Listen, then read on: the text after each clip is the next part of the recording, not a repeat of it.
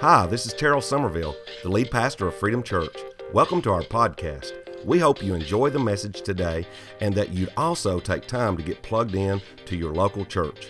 We believe you can't do life alone, so we learn to do life together. I also want to thank our givers who make this podcast possible. If you are blessed by this ministry, please consider subscribing, giving, and sharing this with your friends and family. God bless you.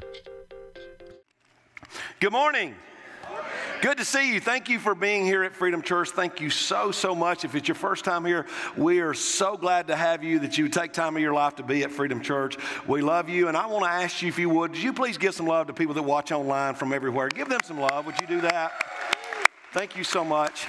Now, something I had felt led to do, and I'm going to do this. We've been in this short series called United We Stand, and today I'm going to talk about something that will be very controversial, and I think by the end of this time together that we share, you will have a different perspective, as God has taught me a different perspective, especially when it comes to people thinking about, voting and all that kind of stuff, and does that fit in church and all that. So I think those questions will be answered for you today, but I want to read to you Jeremiah chapter 6.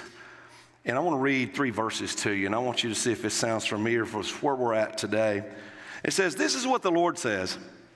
Stop at the crossroads and look around. Ask for the old godly way and walk in it. Travel its path and you will find rest for your souls. But you reply, no, that's not the road we want. I posted watchmen over you who said, listen for the sound of the alarm. But you replied, no, we won't pay attention. Therefore, listen to this, all you nations. Take note of my people's situation. Listen, all the earth. I will bring disaster on my people. It is the fruit of their own schemes, because they refuse to listen to me. They have rejected my word."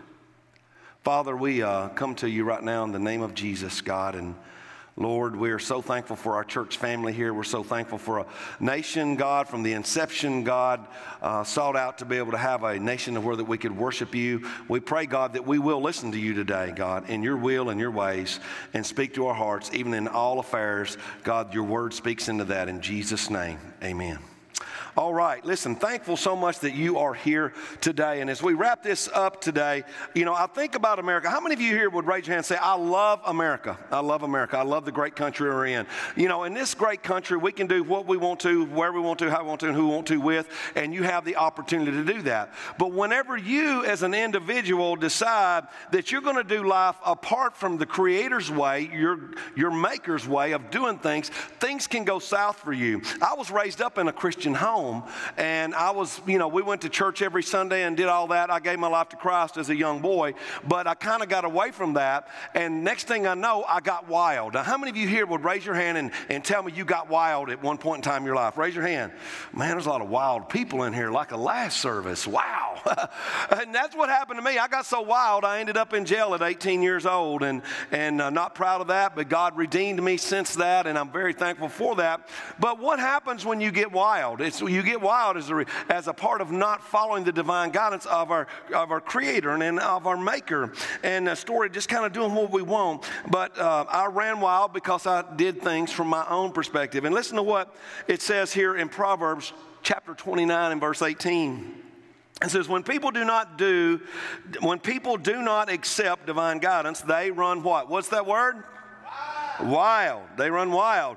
But whoever obeys the law is joyful. See, when running wild away from the divine guidance, or rejection of that, or ignorance of God, when that happens, people get wild, and also nations can get wild. How many of you would agree with me that this nation is wilder than I've ever witnessed before in my lifetime? Would you agree with me on that? Yes, it is. We see all kinds of crazy things going on. Crimes happen, immorality happens, wrong things happen, sin dominates and hits people's lives. And in order for us as individuals and even as a nation to be able to function well and have joy and be blessed, it's all about knowing, accepting, and obeying God's divine guidance. Are you with me today, church?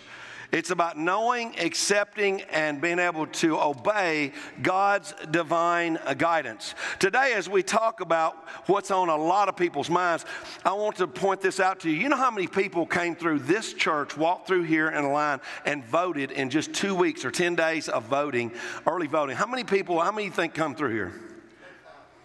23,132 people came through this church in early voting. They take it serious about what they're doing, hopefully, with that being said. But today, as we, everybody's thinking about who to vote for as president and other positions and things like that, I want to ask this question. How many of you here would say, by raising your hand, that you are a born-again Christian, you know you have salvation in Jesus Christ? Would you raise your hand? All right, praise God. If you did not raise your hand, I am so glad you are here because you're in a wonderful place and you'll have an opportunity to be able to give your life to Christ.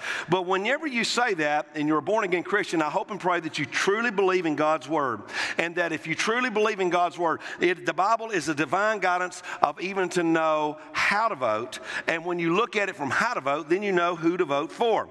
But many people, what happens in today's time, they are guilty of looking to certain people to tell them who to vote for. People want to look at your dad, or you want to look at your granddad, or you want to be able to look at some celebrity or some other politician or some kind of TV commercial or a friend. Or some people say, well, I vote for the person, or I follow my feelings and all those kind of things. The Bible tells us that who's in office has a major effect on how God blesses our nation. How many of you here want to be blessed? Raise your hand. How many of you here want your nation to be blessed? Raise your hand. I do, because I have children and I have grandchildren, and I want them to be blessed in a nation even when I'm not here. But once again, it all goes back to knowing, accepting, and being obedient to the absolute truth of God's Word, and how that God would have you and I to do in order to see America continue to be blessed. History shows us that the reason God has blessed this great nation is because we had godly leaders. Understanding we had good leaders. And you know what? When you have the wrong leaders in place and they twist the laws and reflect the values of ungodly values, we can end up being devastated like other nations are devastated in this world. So understand once again that knowing, accepting, and obeying the divine guidance from our house personally to the White House will have a direct effect on how joyful that we're going to be able to have life. You cannot make a good family, you cannot make a good church, and you cannot make a good nation without divine guidance. Divine guidance is critical. Say that with me. Divine guidance is critical. And some people think, well, is it biblical, or are you going to do a biblical message today, or is it political? And where does that play in with the church? Is it biblical or is it political? Check this out on the side screens. Were these men of God throughout history being too political? 1450 BC, Moses petitioned Pharaoh for the liberty of God's people, even calling down consequences when the king failed to comply. 870 BC, Elijah, in the name of the Lord, he challenged King Ahab and his advisors for their ungodly policies and practices. 29 AD, should John the Baptist have kept quiet rather than confronting King Herod about his immoral lifestyle, even though it cost him his ministry and even his life? 30 AD, when Pilate said to Jesus, "Don't you realize I have power either to free you or to crucify you?" Was Jesus too political when he replied, "You would have no power over me if it were not given to you from above"? 31 AD, were Peter and John getting political when they publicly refused to comply with the governing authorities who told them not to preach or teach in the name of Jesus? 54 AD, the Apostle Paul preached the gospel in Ephesus in such a way that it totally disrupted both business and politics in the region. 1775, in early America, would you have joined Pastor Jonas Clark in Lexington, Massachusetts, when he led his church and community to form a militia and face the British in the War for Independence? 1830. Be holy as God is holy. How political was Second Great Awakening preacher Charles Finney when he passionately called for an end to slavery from the pulpit? 1954, was separation of church and state being honored when Dr. George McPherson Doherty preached a sermon that convinced President Eisenhower to include "under God" in our Pledge of Allegiance? 1963. I have a dream. What about the civil disobedience of Baptist minister, the Reverend Dr. Martin Luther King Jr., who led civil rights marches, giving his life for the cause. Were all of these men of God being too political, or were they just being biblical? Would you agree they were being biblical? Would you agree with that? When we think about the inception of our nation, here in front of me is the Constitution. For those of you that may not realize, this came out of my office, and I want to share this with you because I hope it's dear to me because of our nation. But there is the Declaration of Independence, which is separate from the Constitution. The Declaration of Independence is the why of how our nation exists. This here is the Constitution, which is the how that our nation exists. It is how that we function as a nation. And a lot of people, when you look at this here, they don't realize that there is a difference between the Declaration of Independence and the Constitution. And I got a few things I want to share with you about the writing of the Constitution that is very, very important to understand. Of course, understanding that these two key founding documents in American history is the Declaration of Independence and the Constitution. And so with that being said, not only does the Declaration of Independence mention God 4 times, most importantly, it mentions that our rights come from the Creator, our God. And did you know that the Constitution here also, in telling us how our nation is to exist and how we are to function, the Constitution here mentions God in the ratification clause. Now, the signers of these documents were 55 different men who were assembled, and they assembled after the signing of the Declaration of Independence, which was July 4, 1776. They assembled a couple of years later, understanding that out of these 55 men, about 52 of these men were in their churches in good standing, and many of them were even presidents and founders of Bible societies. You may not know that Dr. Ben Franklin was not a member of such a church. Yet after weeks of wheel spinning at a convention on June 28, 1787, Dr. Franklin delivered a speech asking them how it is that they had forgotten to seek God's help.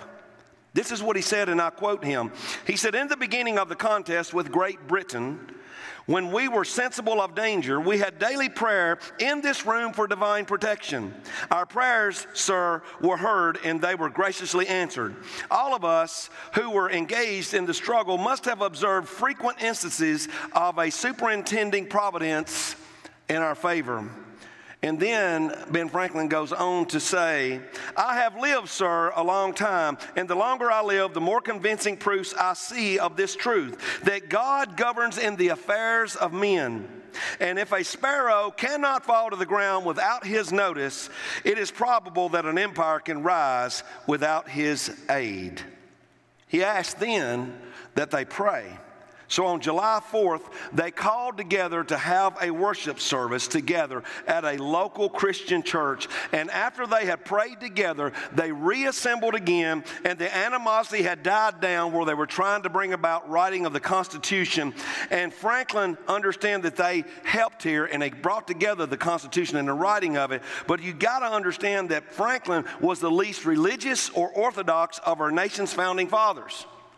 With that being said, people say that any mention of God in government is unconstitutional, which I will tell you that ironically, that would make the Constitution unconstitutional. Are you with me today? Now, some people, they want to say, where do you preach politics? Where does politics need to be preached in the church? Well, you may not know this, but in the first 200 years, pastors preached on all social affairs, including politics. You can order this for yourself. Here is a book right here. This is the first volume, Political Sermons of the American Founding Era, 1730 to 1805. They preached on politics because it was something that affected their nation at that time, and they had pulled away from Great Britain because of Great Britain's influence on them. They wanted to worship God freely. So understanding when they began to preach, they preached about this every single year because it had affected their lives. And so, but some people say, well, Pastor, I really don't think you need to be talking about politics in church because isn't there a separation of church and state? Absolutely not. There's no such thing as separation of church and state in the Declaration of Independence. There's no such thing of separation of church and state in the Constitution, nor is it in the Bill of Rights. Now, with that being said, what happened was Thomas Jefferson in 1805, when he was president, if my understanding of the date is right, I do know this took place, he wrote a letter to a Baptist association. And in that letter, he was talking about how that the church needed to have a building basically against the church and the government. And what they did, they took his words 150 years later and twisted to say that he said there must be a separation of church and state, which is not true. And that's what took place. And so with that being said, understanding that when it comes to what he said here and how they twisted it out of context, we must know that we have been sold a bill of goods. We have had a demonic brainwashing since the birth of our country. And here's what I will tell you. It's time that we stand up and we unite biblically so that we know how to vote and politically. And that's where we're at today. Now, let me tell you this. Some of you might be thinking, well, this is my first time here. Or I don't know what you're talking about, and I don't agree with this. I don't know if I want to be a part of this church. If you make that choice, that's your choice. That's not our preference. But here's what I'm going to tell you. As long as I'm the pastor of this church, I will look at every issue that's in this word, and I will preach it from this platform. And if that makes you uncomfortable, I will just tell you that's between you and God, okay? You understand what I'm saying? This book will be preached in its entirety as long as God is giving me strength to be able to do it. And it's time that we stand for that in this nation.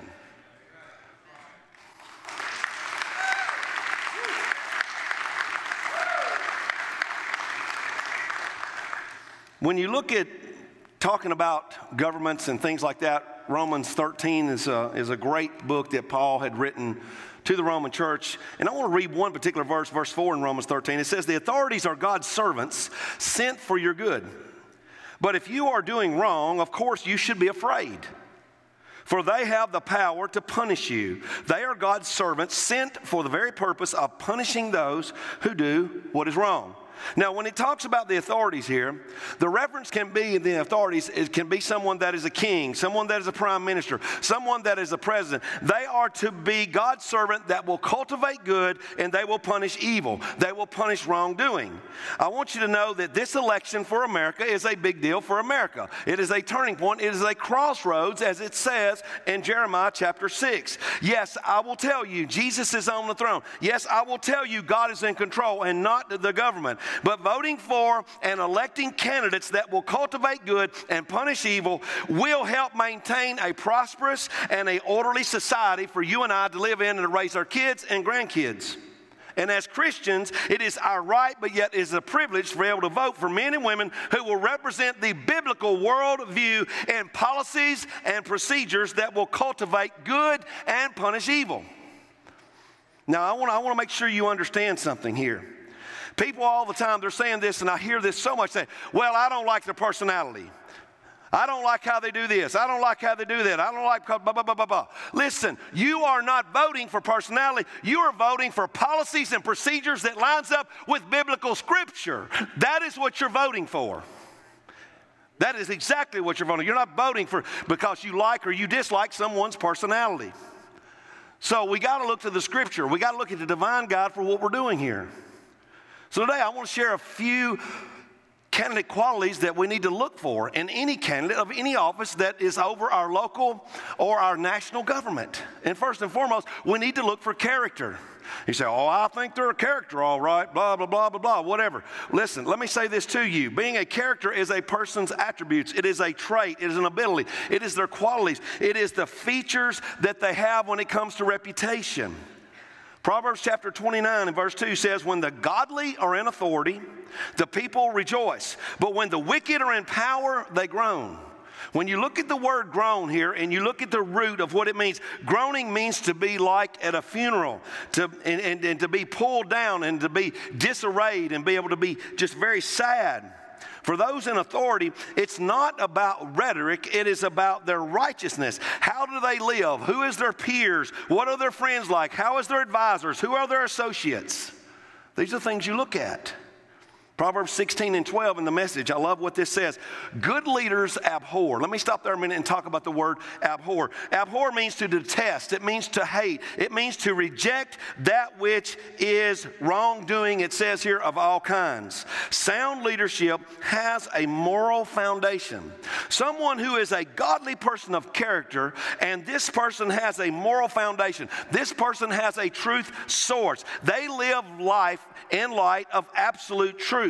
And when God sees anyone seeking after truth, He wants to bless that person. When He sees a nation seeking after truth, He wants to bless that nation. God wants to honor them. God wants to make a way for them, and God wants to favor them. And that's what He wants to do in our lives personally, and that's what He wants to do nationally. So what are these candidates building their lives on? Ask yourself that question. Well, ask yourself this question. What are you building your life on? We're all a collection of character traits. Character is who you are when no one else is looking. It's been said that your private life doesn't reflect your public life. That is the dumbest thing I've ever heard in my life. That what you do privately has no effect or has no direct influence upon your public life. In other words, who you are in private doesn't affect who you are in the public. And I have a Greek word for that, hogwash. That's the craziest thing I've ever heard of in my life. What you do in private matters. And what you do in the private heart and chambers of your life is going to affect what you do publicly in your life. And here's what good leaders do. Good leaders despise that which is despicable. Anyone can rationalize anything if they have no standards of what is right and wrong. Let me say that again. Anyone can rationalize anything if they have no standard for judging that which is right or wrong. And so before doing anything or putting any plans into action when it comes to life, here's something that we need to look at personally and how that we are doing our part even in a voting process. Is this plan in harmony with God's truth?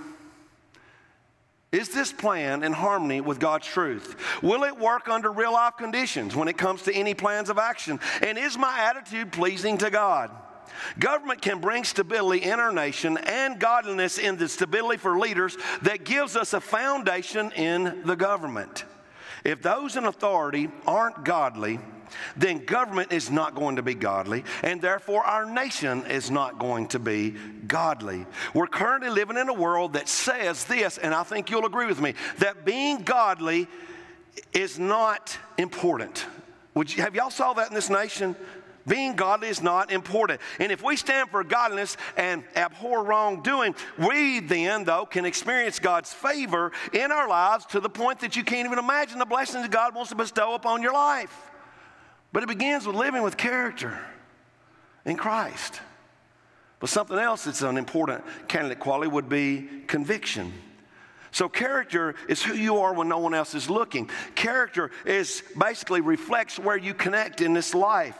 Conviction is a strong passion. It is a belief. I believe this, and this is what I stand on, and this is my foundation. Proverbs 24 and verses 23 through 25, it says, "It is wrong to show favoritism when passing judgment. A judge who says to the wicked, 'You are innocent,' will be cursed by many people and denounced by the nations. But it will go well for those who convict the guilty. Rich blessings will be showered on them." See, having conviction means that you do not compromise whatsoever when it comes to that which is right and wrong, that which is godly or ungodly. You're more concerned about being morally correct than you are politically correct. And let me tell you something about great leaders. Great leaders tell the truth at all times. Leaders do not lie. That's what, and look at Jesus said in Matthew 5 and verse 37. He said, "Just say a simple yes, I will, or no, I won't. Anything beyond this is from the evil one." It just kills me when they talk about flip-flop, what it is to be able to appease the crowd. Many politicians, what they end up doing, they sprinkle a little truth with a little lie, and they become totally untrustworthy. And vows, in this day and time when Jesus said this, vows were common in Jesus' day.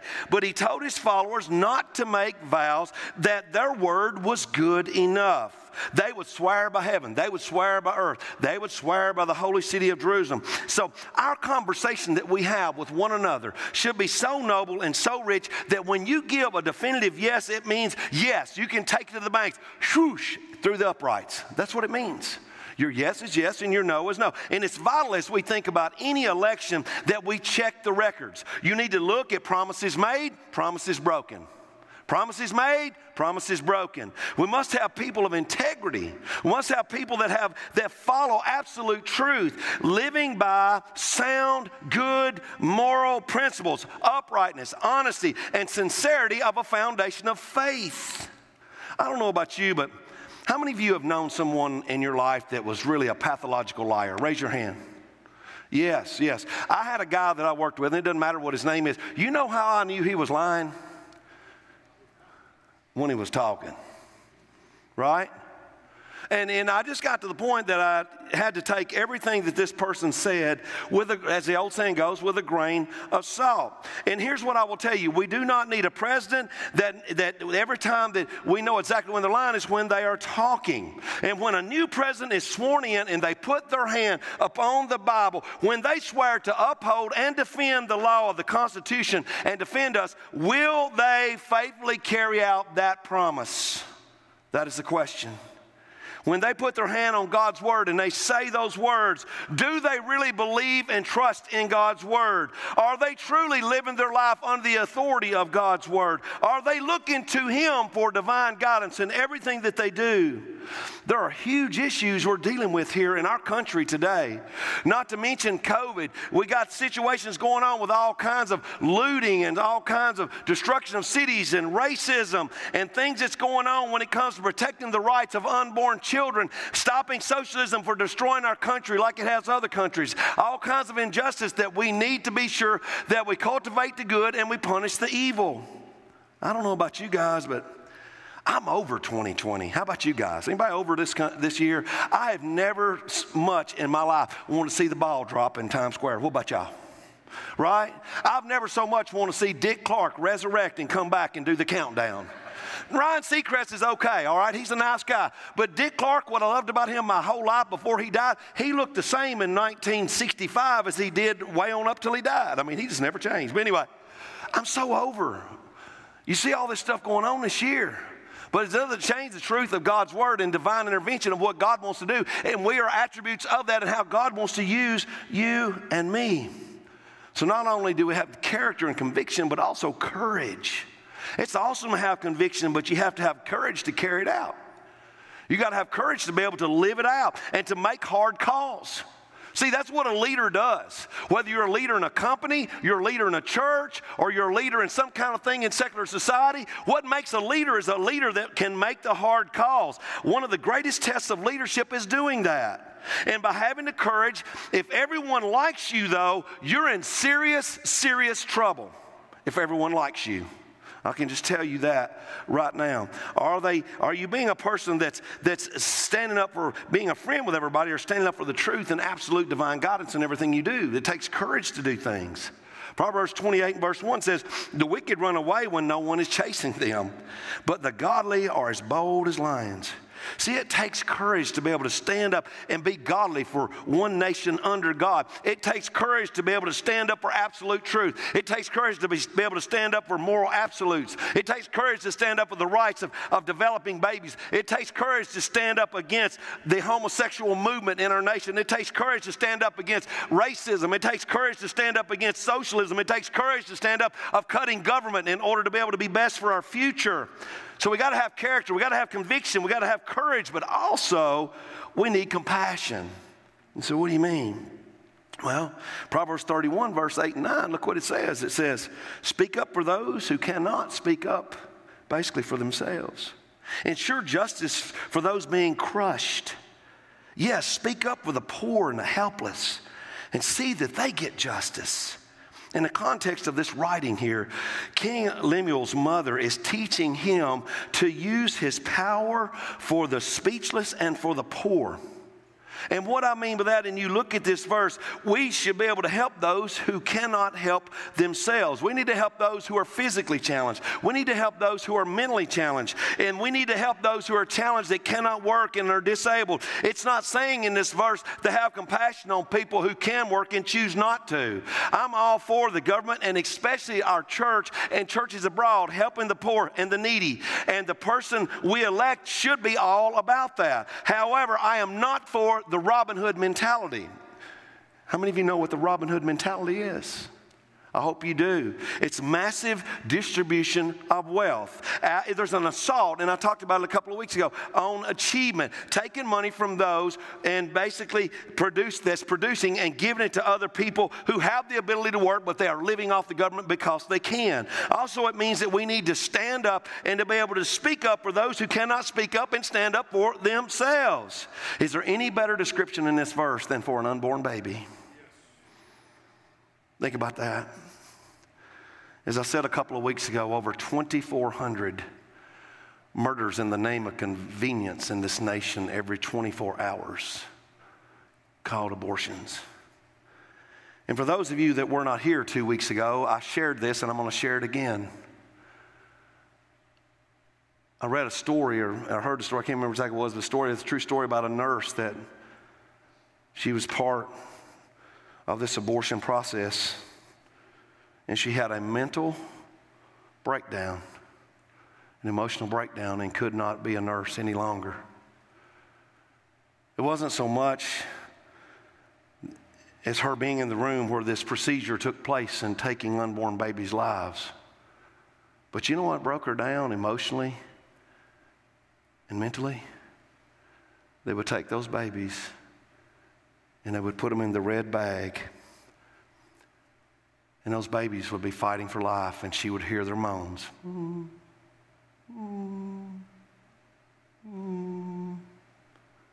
Fighting for life. Fighting for life. So we need to be sure to have people that's leading our country that will stand up for those who cannot stand up for themselves. A child in a womb is innocent and cannot protect themselves. Some people say, well, Pastor, I'm with you. I'm opposed to abortion. But I think this guy right here will help me betterly financially, and I'm going to vote for this guy or this gal. And if you do, you will have innocent blood all over your wallet, and you become an accessory to murder because you won't trust Christ to take care of your finances.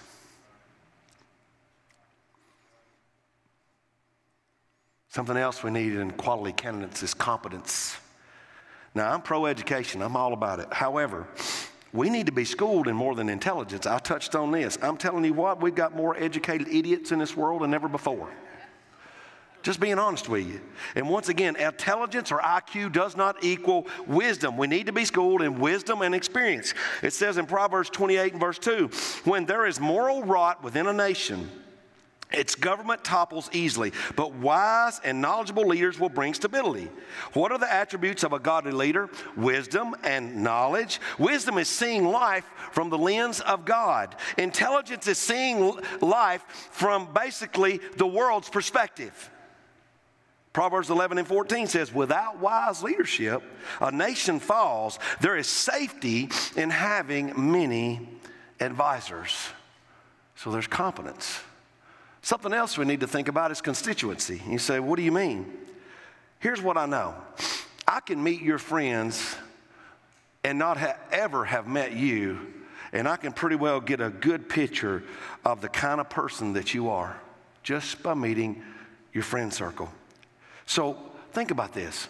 Who's cheering for any potential candidate? Better yet, who opposes that candidate? It's time to wake up and think about where we're at. If mainstream media is supporting a candidate or an issue, you better look at that issue and you better look at that candidate very, very closely. And when you hang out with people who will compromise and they don't show character, they have no conviction, they have no courage, and have no compassion, you will never discover the greatness that God has to be able to reach the God potential that He has for that candidate or even our nation or each of us. So it's time as a church to be the church. It's time as a church to use the divine voter's guide here. It's time that we vote. What I'm talking about here is a whole lot bigger than when we're talking about a little bitty donkey and a big old elephant. So I've shared with you biblically how to vote politically. So it's a no-brainer for a Christian when you look at how to vote, then you know who to vote for by using God's divine guide. Here's what I know about when it comes to this life. As Christians, we vote every day in life and how we live. But everything that we do and everything that we see and do in our life walking, it reflects where we connect. What does our world struggle with? What does the media struggle with? What does culture struggle with? What does educational universities struggle with? What does government politicians or humanity struggle with? I'll tell you exactly what they struggle with. They struggle with character. They struggle with conviction. They struggle with courage. They struggle with compassion. They struggle with competence, and they struggle with constituency. That's what they struggle with. We all have to have them to be what God wants them to be. And if they're not being what God wants them to be, what's going to happen to that? If they're not seeking God, what's going to happen to that? And you say, why is that? Because when we vote in our lives, how we vote, how can we vote right if we're not living right? If we don't have those characteristics in our life, how can we do that? If we don't have those qualities in life, how can we do that? How can we put a godly leader who in office who is not reflecting godliness? How can we do that? Every day in life, we're voting for something. Who are you voting for in this life? Are you voting for you? Are you voting for God's ways in your life? Are you voting for God or are you voting for money? Are you voting for God or some kind of secular humanism? Are you voting for God or some new age perspective and saying that's just an old way of living? Who are you voting for? Are you voting for God in how you live out your relationships? Are you honoring marriage between a man and woman for one lifetime? Are you honoring and being able to not go to some kind of vile website? Are you refusing to go to certain places and do certain things? Are you being a person by how you use your language? Is your language glorifying God, or does it make other people around you question who you have your faith in? Are you voting for God by loving God with all your heart, mind, body, and soul? Are you voting for God by how you're loving your neighbor and loving yourself? What are you doing? How are you living this life? I have those same questions for myself. And I ask myself those same kind of questions every day of my life. I am not perfect, and I will never stand here and tell you as your pastor that I'm perfect, because I'm not. But I'm seeking His perfection. So I ask you this. Do you need to repent for not applying God's divine voting guide in every aspect of your life? If you vote for your wallet or who you thought would prosper you the most, that's a slap in God's holy face. Look at Matthew chapter 7 and listen to what Jesus says here. Anyone who listens to my teaching and follows it is wise. Like a person who builds a house on solid rock.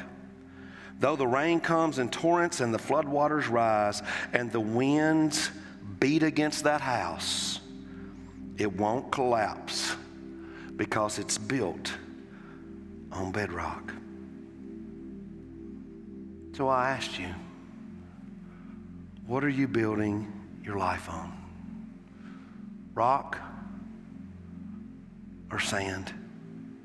What teachings are you truly following and applying to your life? Is it helping you to be wise, especially in God's eyes? I want to make something crystal clear. This isn't about Republican or Democrat. This is not about independent or libertarian. This isn't about which flag that you fly under. It's about good and evil. It's about voting for God through the insight from the ultimate voting guide in each and every decision that we make in our lives, including voting for president. If they're for abortion, a Christ follower won't vote for them. If they're for same-sex marriage, a Christ follower is not going to vote for them. If they're a racist, a Christ follower is not going to vote for them. If they're a socialist, a Christ follower is not going to vote for them. If they're not pro-Israel, then a Christ follower is not going to vote for them. And I could go on and on and on and on. And today, if we're not careful, because we're so blessed in a nation that we don't have to stay on our face before God for the next meal that we eat, we have become living Christians that are living as convenient Christians in this nation. We're about being politically correct, we're about being socialistic, and we're about being part-time faith followers. God is looking to totally bless every one of us in incredible ways, and He wants to bless our nation more than it has ever been blessed even at this point. And He will when we live and we make all of our decisions in light of the ultimate voting guide, which is God's Word, which is God's heart. God is looking for followers who aren't interested in being in the Christian reserves. He's looking for followers who want to enlist full time and stand up fully for what's right through His Word. Matthew chapter 6 and verse 33, Jesus said, "Seek the kingdom of God above all else and live righteously." So we're going to seek the kingdom of God, live righteously. You understand what the word righteous means? It means a right relationship with God, and He will give you everything you need. A simple process that God wants to bless us through. So let's unite as God's people for a cause of the kingdom of Almighty God above all else. Above all else, and be able to be sure that we are sustaining and living our lives in a way that keeps ourselves personally and our nation in a blessable position. Would you stand with me as we pray? Father, we come to you in the name of Jesus today, asking you, God, to bless our great nation. We're asking you, Heavenly Father, Lord, that we will sell out 100%, God, to using your divine word as our guide, not only in voting for a president, God, or local or national politicians, but God, in every aspect of our lives, may we take your divine word and apply it to everything, God, in our lives. We pray, God, that your hand would be upon us and you would forgive us, Almighty God, Lord, of when we have taken our eyes off of you and allowed influence from any other one in this world or anything that we follow a teaching apart from you. Please forgive us, oh God. Today, God, I pray for every person, God, that they look at the decisions they make and they take it very, very, very serious. Find us faithful in following your divine guide in all things. Maybe you're here or you're watching online and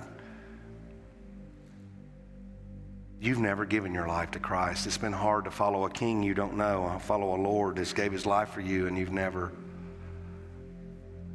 had his richest blessings, even though he's blessed you so much. But you've never had that relationship with the one who's blessing you so much. And you know that you feel that conviction in your heart to make Jesus the Lord of your life. We're so glad that you're watching. We're so glad that maybe you're here today.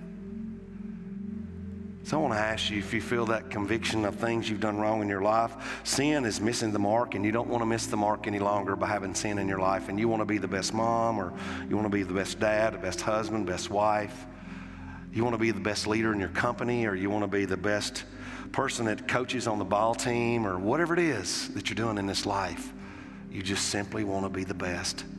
And being the best is getting yourself in a blessable position by making Jesus the Lord of your life. So today, would you bow your heads and pray with me today? And if you've never given your life to him, would you just call out upon the name of Jesus right where you're at today and ask him to be the Lord of your life? Tell him, say, Lord, would you please accept me as your own? I don't want to live my life apart from you and having a relationship with you.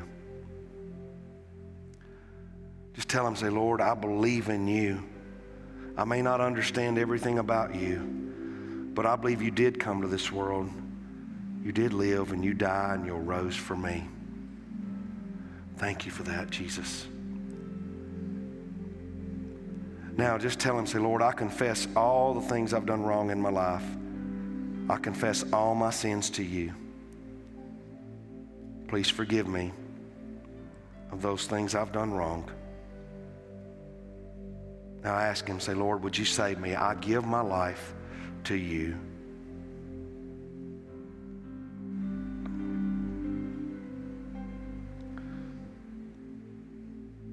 If you prayed that and you meant that from the depths of your soul, heaven's rejoicing. Heaven's rejoicing. Thank him for that, and he's going to give you the power of his Holy Spirit to guide you in your life each and every day. And I want you to let us know that. If you're online, let us know that. They'll tell you how to do that. If you're here in this audience, please let us know that. You can come and see me. You can fill out a card there and drop it in the offering when you leave today. We'll follow up with you. We promise you that, and help you in your newfound faith in Christ. Listen, it's going to be an incredible life that you'll live. Father, we love you so much, and we praise your holy name and thank you for this blessed life that you have done for us. And God, we're such a blessed people to live in the greatest nation on earth. Find us faithful, God, in all that we do, with your divine guidance in everything we do in light of every decision we make. And we love you and we praise you. In Jesus' name we pray, and everybody says, amen. Let's give our great God praise and honor. Thanks for joining us at Freedom Church Online. We're so excited that no matter what your situation is in life, you've made receiving God's Word today a priority. If you've given your life to Jesus today, that's awesome, and we want to know about it. As a church family, we want to be there for you as you begin this exciting journey. If you're on the Freedom Church app or on our website, just hit the hamburger icon in the top left of your screen and hit Connection Card. Now, if you're on Facebook or YouTube, hit the link in the description. Just fill out the information on the form and let us know about this exciting decision that you have made. If you did receive Christ today for the first time, your next step would be baptism. If you notice on the form, there's a place to select that as well. You can also select any other next steps you may be interested in. Once you submit it, we'll be in contact with you to help you out and answer any questions that you may have. We also want to take this time to give back to God a portion of what He has so graciously given to us. If you're on our app or website, just hit the same hamburger icon from before and hit Giving. If you're on Facebook or YouTube, just hit the link in the description. These all take you to a secure place to submit your offering. Also, just because we live in the age of technology doesn't mean you can't send in your tithe the old-fashioned way. If you seal it up in an envelope and send it to the address on your screen, that'll work just as well. We want everyone to be able to experience the blessings that come from being faithful and trusting God with what He has blessed us with. Thanks for joining us. We hope to see you all back with us next week.